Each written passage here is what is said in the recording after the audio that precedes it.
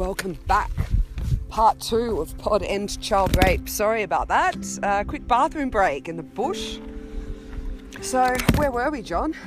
Yep, the bush. Man, look at this view. It's the best place for a bathroom break, really.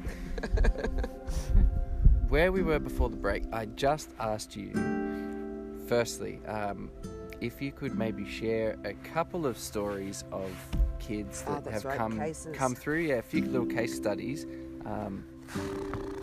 of kids who, because you've been there for a few years now, so you must have seen kids make some huge transformations. Yeah. It's going to be hard to even listen about where they started from, but just tell us about it. One or two of them. Everyone kind of knows, a lot of people are very aware of Emily's case. Incredibly sad and traumatic case for everybody involved. It's been really hard, particularly when we had so much success with her fundraising.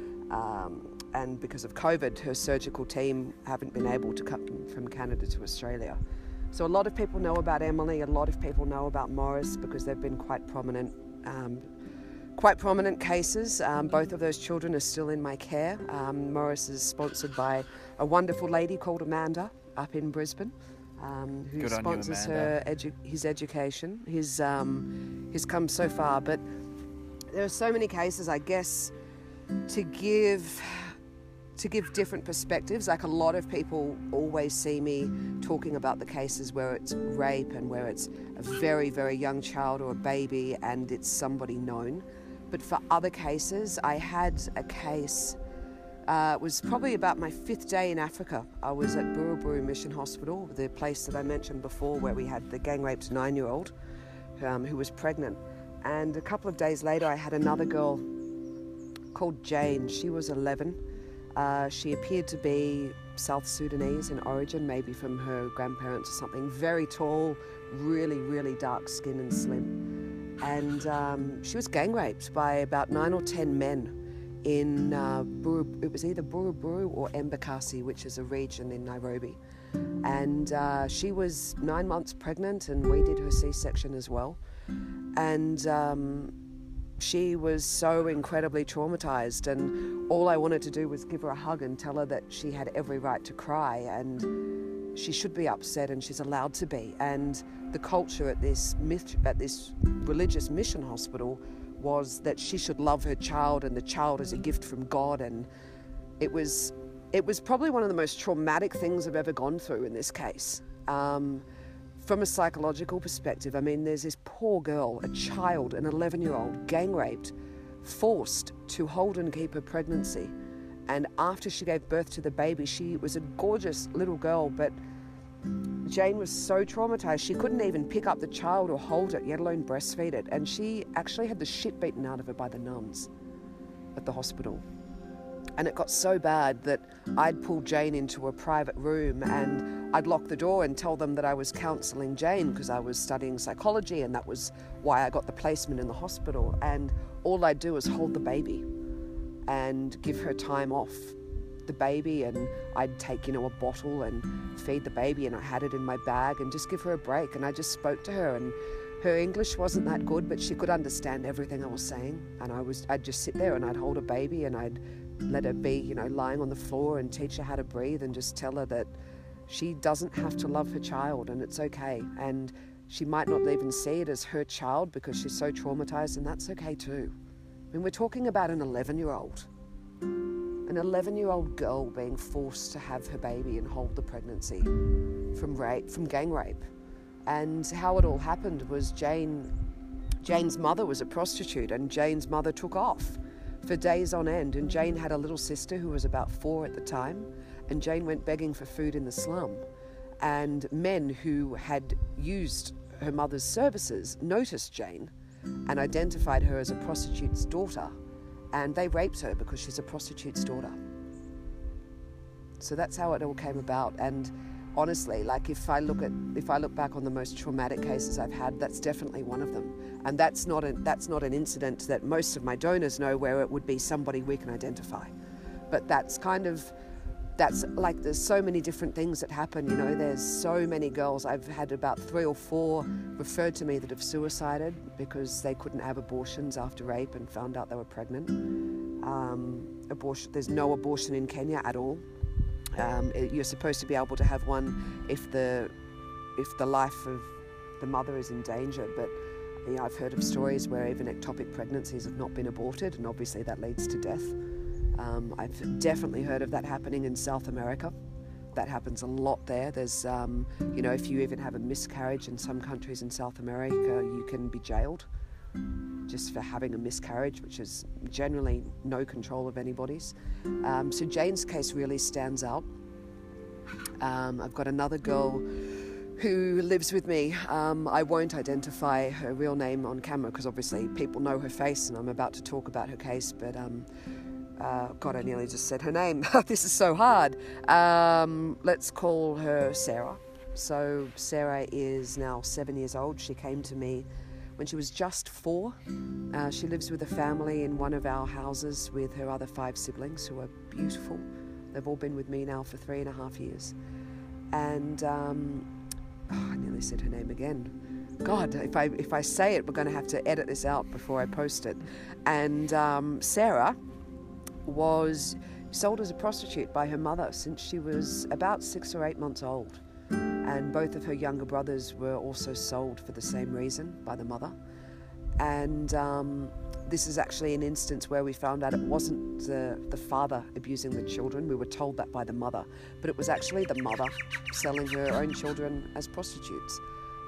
When she came to me, she, had so much extensive damage, and it was kind of permanent bleeding and bruising. So she had some repair surgery done, and a little bit of a plastic surgical procedure on her pelvic region. Constant bladder infections. I couldn't touch her. Like, she was in the house with her other siblings, but you couldn't actually feed her or go near her, or, I don't take any children's clothes off ever. Like, even when they come home and it's a surgical thing, I'm very careful that, the child knows they're going to have a bath, and the child gets to take their own clothes off, and if they're not comfortable, then they can keep their t-shirt on and that kind of thing. That's absolutely fine. But she wouldn't shower. She wouldn't use the bathroom. She would just attack me. I've still got some bite mark scars actually on my body for where she'd just launch on people. And then one day out of the blue, like, we just let her be and let her do her thing and gave her the attention she needed, but didn't give her too much attention because we didn't want that to distract from everyone else's recovery in the house.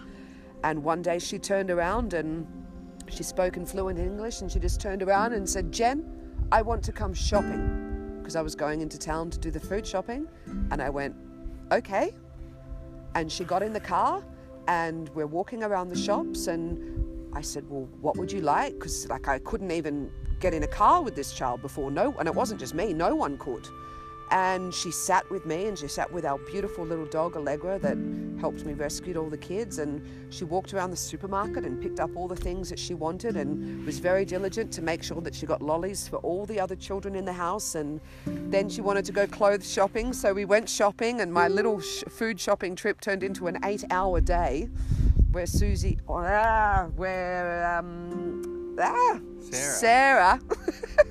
where Sarah went shopping for everybody, and she got some beautiful little dresses and her first pair of undies and her first pair of new shoes and this gorgeous little sundress, and I've got this video of her just spinning around in this dress, and it was amazing. But there are 2 stories, and both of those girls are still with me today, and Jane's well looked after, and we ended up coming to an agreement a few years ago when I got back in touch with her to see how things were going, and she's really well. She's in school. She's incredibly smart. But they're all the cases are the same. At the end of the day, I've got all of these cases because there are too many unwanted children being born. And everybody says, well, why is this problem so big? And it's very simple. The problem is so big because when a child is wanted and loved, then they've got a very less likely chance of growing up being abused and raped.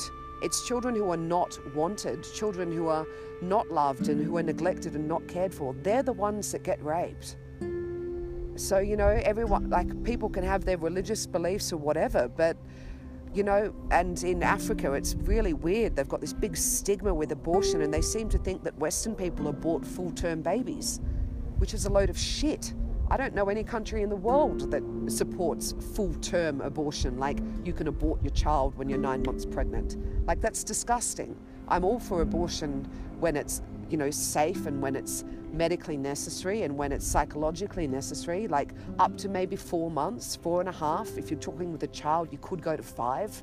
Like if I'm talking about a 10-year-old that's been gang raped, then yes, I would make that decision. But obviously I'm not the child's mother, so I can't. But, there's so much stigma around the concept of abortion, but there's far more damage being done due to unwanted pregnancies and lack of sex education than there is by abortion.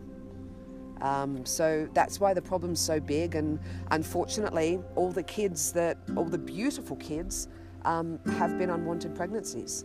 But to break the cycle, we need to look a lot harder into our conscious and what we're doing and the impact of decisions. Like the impact of abortion being illegal in Nairobi. In 2011, there were 900,000 backyard abortions performed in Nairobi County alone.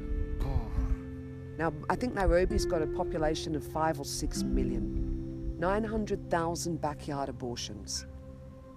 Now, we're talking about major reproductive trauma that can be lifelong. It can completely stop anyone from being able to have a child ever again, because if they do go and get bad medical care or anything that's not appropriate and not safe, like they might be a raped 14-year-old that doesn't want to have a child from rape, but then when they're 30 they might want to start a family, and because they had no access to proper health care, they're doomed. And in Africa, if you're barren, if you can't have children, culturally there's a very big stigma around that. And I think it's very rich that, men are the ones making laws on abortion over women's bodies. I mean, we don't get ourselves pregnant. You know what I mean? Like, at what point do they take responsibility? They don't want to take much responsibility over there, and they want to be the ones to apparently solve all the problems and tell us what to do. So I'm going off on a tangent, sorry. It's been one of those. I had another 2 cases last night about 1 a.m. I hope the phone didn't wake you. No. It was going nuts, and it was, again, raped girls, one of them suicidal. Can't get an abortion. What can I do? I said, well, I can't do anything. I'm not a doctor, and at the moment I'm not in a country, and it's illegal. Like, I could end up life in prison if I do anything to facilitate that. So all I can do is advise you on where to go to get a second opinion. Well, you touched on it there. Jane sounds like she's gone on and she's now turning into a very happy young woman, and I'm sure you've got other like really beautiful case studies of the other side of the journey too. Oh, look, I've got a 1-year-old now. He was raped and the surgeon did an extremely poor repair on him. And he came to me last week, and a woman I just met on Facebook did a fundraiser for us. So some of you listening to this podcast may have donated last week for baby Charles. Charles is 1-year-old and has been admitted to Coptic Hospital in Nairobi, where he had an emergency surgery and a colostomy bag put on because his rectum needs to heal. So he's now got an external bag because his stomach isn't allowed to function. And thanks to everybody who pitched in. He's safe and well, and he's making a recovery. But, I'm sure I'll have an update on Charles in a month or another 2. But they all can recover, and they all do. But it's not so much the physical recovery, it's the emotional one. And that's where I really think my charity makes a point of difference, because it is long-term and it's permanent. And we're having the conversations with the kids that no one else will. But it's a conversation that rehabilitates them forever. Jen, what is top of your list when you get back to Kenya? And make the kids clean the house. Yeah. Definitely make them clean the house. Okay. No, they're amazing. So we've got a grandparent who is the legal Kenyan guardian living in all the compounds, and one of those grandparents is actually a blood relative of a child that has been raped living in the house. So I do have incredible people back in Kenya, but as I touched on in the first part of this episode, that there's you've really got to watch who you employ and who you trust. So obviously having, an elders are a lot better, kind of before the colonisation issue. They seem to be a lot less corrupt. So first priority when I get back was obviously going and checking in on all the kids and all the new kids. We've taken in about 56 more in the last couple of months for surgery. We've transported over another 300 to hospitals who needed emergency care. So the donations are still happening and going to the cause live in real time, which is amazing. Unfortunately, due to COVID, child rape has just gone through the roof. The Kenyan government have decided that schools will not return until January next year, which is awful for the children. Our caseload in July had gone up 2,000% compared to this time last year. So obviously my priorities when I get back, go and check on all the kids, check on all the new kids, go and introduce myself, check on their cases, see how a few cases are going in court, go and see my beautiful dog. A girlfriend is looking after her at her lovely property, and I thank her so much for that because my dogs are just my life.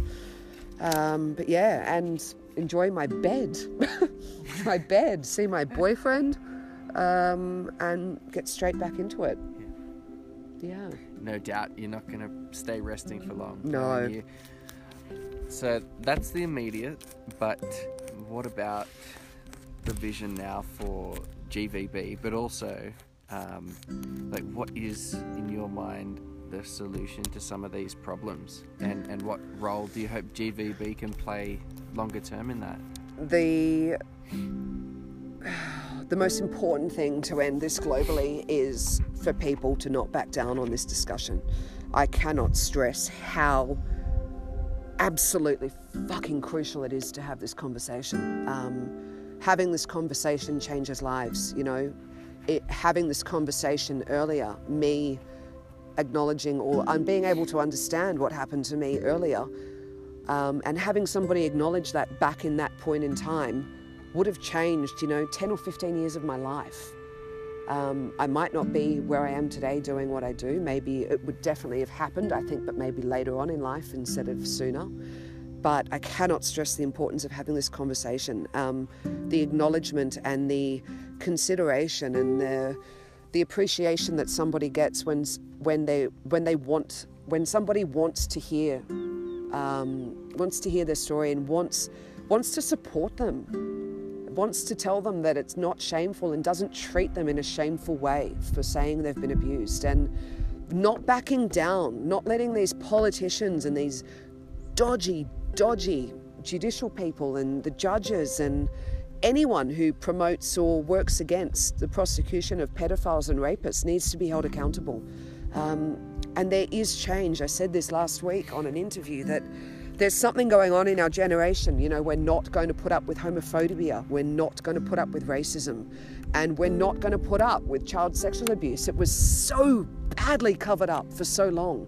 And I really think my generation and our generation in particular, we're taking a stand on all of this bullshit. But it needs to happen with everybody. And it particularly needs to happen with the new generation. So how old are we now? I'm 33. Yep. You're mid-30s as well. Yep. We're ready to have kids. Well, we're at that age. I'm not. I've got enough, trust me. But, when people our age are raising our children, we need to be having these conversations with them when they're 2 or 3 years old and talking to them about their body, because it's like corruption in Kenya. It's like corruption everywhere in the world, actually. This is generational, and we need to take a really big stance on this right now. And that's the most important way to help, and that can be done wherever you are in any country you are, because this is a problem that's everywhere in the world. So, yeah, I really think that's the way forward. But acknowledgement is key, guys. Acknowledgement is the key to recovery. That's kind of the motto we go by at GVB Trust and in the work we do. It's amazing. Every time you speak out and have conversations like this, thanks for coming to our event recently. And no, thank you for having me. It was wonderful. Botanical Gardens is a very special place to me. When I was in severe hospital admissions and had severe eating disorders, I used the Botanical Gardens as a bit of a sanctuary for after therapy. And I'd just kind of go down and lie under a jacaranda tree and watch some birds and take it in. So having a walk there and presenting the other morning with you was really special. Thank you for that. Thank you for that. Thank you. Yeah, it was an eye-opener for everyone. And so I was going to say, you're actually doing this already and putting yourself out there, making such a vocal stand, being so passionate the way you are. You're raising that acknowledgement, the awareness. You're doing so much. So what you're saying is that's the most critical. Yeah. Now in Kenya as well, beyond the awareness and the acknowledgement, the cultural level conversation, like what are some other potential factors that are feeding into the growth of this problem over there that you might be able to help solve? It's a real patriarch society. Right. And also in the culture that I've learned over time, I don't know if it's just Kenyan, but I believe now it's almost all of Africa. They have this, particularly the women, they have this, it's in the culture that they want to always save face. They want to make sure that everything looks a lot better than it is, and they always present everything to be better than it is. I mean, I see women who live in the slums who don't have a dollar to their name, who, are far more well presented than most white people I know. So they always have this persona. And a girlfriend of mine had a baby, and I've known her for 5 years, and she had a baby about a year ago, and she nearly died in childbirth, and the baby nearly died, and she got out of hospital, and I said, how was it? How did you go? And the response was absolutely fine. And this is somebody I know really well. So it's always this facade of, they never want to rock the boat. They're not good with confrontation. And, I get frustrated and I get the shits, and people who know me know that I can lose it and I can yell. But yelling, they don't respond to that over there because they don't like to ever have that confrontation. And that's also with having hard conversations. A hard conversation, even though it might just be a hard topic for them to talk about, not for somebody to discuss with somebody else, but having a hard conversation is in itself a confrontation. So they very, very, very rarely report rape. But the other problem is when they do, they don't get any help. The corruption in the police system, and my partner, like I call him my husband because I love him, and we're very close, and he is a cop and he's not corrupt and he's amazing and he's so supportive. But there's just how the police force is raised, and the level of, or the lack of level of training and education they have at the lower levels, where these women are reporting rape and they are reporting to junior officers. The junior officers, they're not educated and they are corrupt, and a lot of them do have a really bad attitude, and they're not welcoming to people who come and report rape, and it's almost like they're attacking the victims. So when you kind of layer all of those things on, and I don't hate the police force at all. I've got great friends who are cops, but this is something I've raised with the Inspector General and the heads of the police department. I went and presented that particular issue to them about building better relationships between the police and the communities. And then you've got government corruption. You've got some really heinous people in the government children's offices who don't care about children at all. They traffic them. They sell them. I've had major run-ins with the government. The government's not really my friend. The police are. Like, there are bad cops, but there are bad people everywhere. So when you kind of layer all of that stuff into the culture, it does make it hard. But again, Kenyan women will always talk when they see someone else talking. But what they need, they're tribal people, what they need is somebody to lead, and they will follow, and they do. And I can walk up to them and tell them I know what happened to their child, or they can, we can have that conversation and bring it to their level and say, it happened to me. Like, you don't need to tell me your daughter fell off a chair. She's got vaginal trauma. I know she was raped. And then as soon as you kind of clear the air a bit and get the elephant out of the room, then they do open up. But, it's a problem all over the world. People don't like to open up about this. But guys, we have to, because the next generation is our future.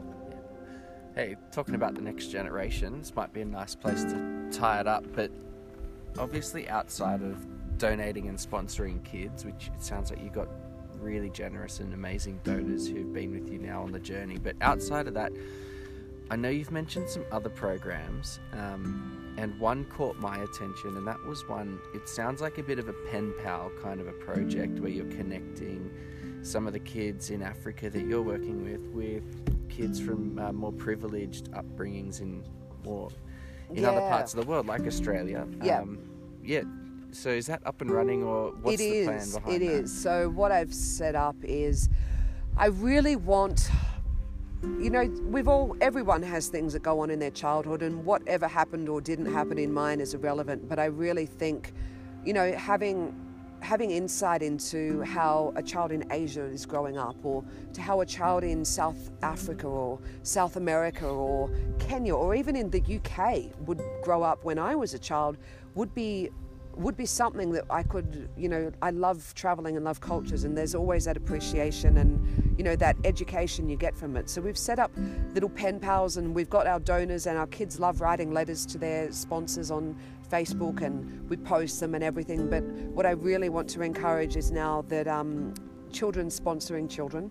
And I'd love for schools and classrooms to sponsor a child, and they can do WhatsApp calls and Facebook calls, and like literally physically send each other letters and photos. And my kids love taking photos and making videos, and it's a really great thing. And we've got a lovely woman in Singapore called Tatiana, and her children Raphael and Natalie have made little videos, and they've been sending that to Kennedy, and Kennedy's made little videos and sent it back, and they've been passing drawings, and they're talking about their lives and the sports they like to do and the pets they have, and what's happening during COVID, and what their school's like, and all these bits and pieces. And with the videos they're seeing the huge contrast, and it's really great. And I think it's great for the adults as well. I mean, I'm really enjoying it, because I'm kind of like, they've been sponsoring a kid for 2 years, and finally I'm also getting to know the donors. So a lot more of that.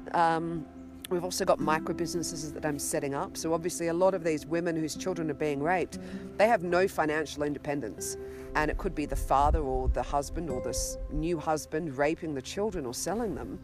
Because let's face it, guys, I know women are trafficking children, and women have a big part in this, but it takes a penis generally to rape a child, and we need to be breaking these women away from these abusive relationships.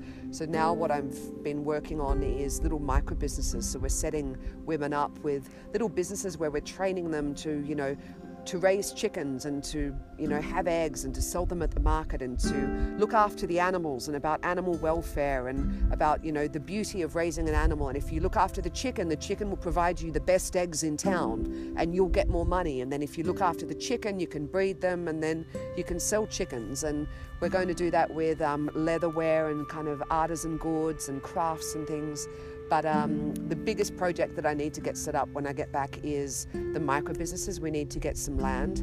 We're looking for about 30,000 Aussie dollars to buy a couple of acres of land where we have, and I mean a couple of acres, where we can set up these domestic violence training programs, where we can bring these women in, train them for 6 months, and anything that they make with the time that they're with us will be sold on our online store. And then the income that they get when they're with us will be given to them at the end of the 6 or 12 months. And then they can also take the equipment they need, and they've already got a client base. So they're leaving with an established business and some capital and a working income. Because that's the other way to break the cycle of abuse, is to give these women jobs. It's all very well to send them back to school, but the problem is there's no jobs in Kenya. So you can have all the education you want, but you can't get a job. So what I need to create is income streams. So between the pen pals and the micro businesses, that's been the big focus for 2020, and it will be certainly going into the future. It's awesome. Because when you talk about the pen pals and the microfinance, that's where I feel the energy in our conversation shifts, and it gets more exciting, and it gets more positive. Yeah. And it's that's how you stop child rape. That's basically in the corporate way of how you stop child rape. You give women an income. If you give these women an income, they don't need to hang around abusers, because let me tell you, they don't want to be abused.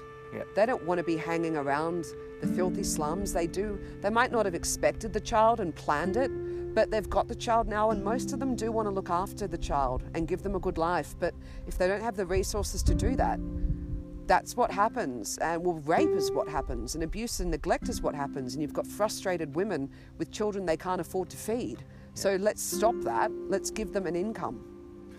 Yep. You know, we shouldn't even have to have this conversation, but we're having to have it. And we are. It's bloody important that we're having it. We are. It is, mate. Yeah, it's... Thanks so much for the time. Thanks for coming up here. It's awesome. Thanks to you. Get out of the city, and thankfully ScoMo's paying for my gym memberships while I'm stuck here. Someone has to be out there fighting the good fight, and it is a good fight. You know, it's awful, and trust me, you don't want to be in surgery sewing up a 4-month-old who's been raped, which is something I've had to do.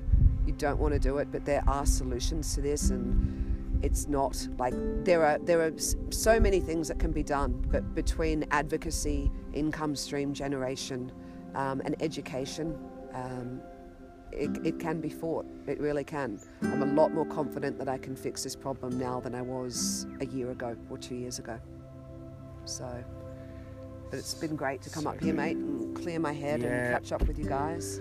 Yeah, well, the beautiful Blue Mountains. I've lived in Bowral for most of my life, and I've never even made it up here, so it's stunning. Well, we're just about to catch this sunset, but I tell you what, I'm pretty happy that I'm able to, in a small way, contribute to what you're doing, like making a bit of a contribution recently, and it's not going to be the last one, but obviously we want to encourage as many people to continue to do that and even dig deep, because it's the monthly that we really need. You know, we can't, it's amazing if it's a once-off donation, but that regular income means that we can provide regular security on the ground.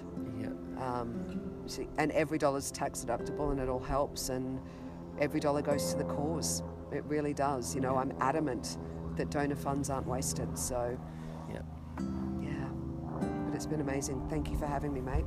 Right, thank you. Let's enjoy the sunset, and I'll let you go on your way. I might make use of your hot bath. Don't have a bath in Kenya. Yeah, while you've got hot water, enjoy it. Well, I've got hot water, hot, clean water. Beautiful. All right, guys. Thank you all very much for joining us, and welcome to the GBV Charitable Trust. You've just listened to episode 1, part 2, and we'll be back for more probably in a week or so. Thanks for coming.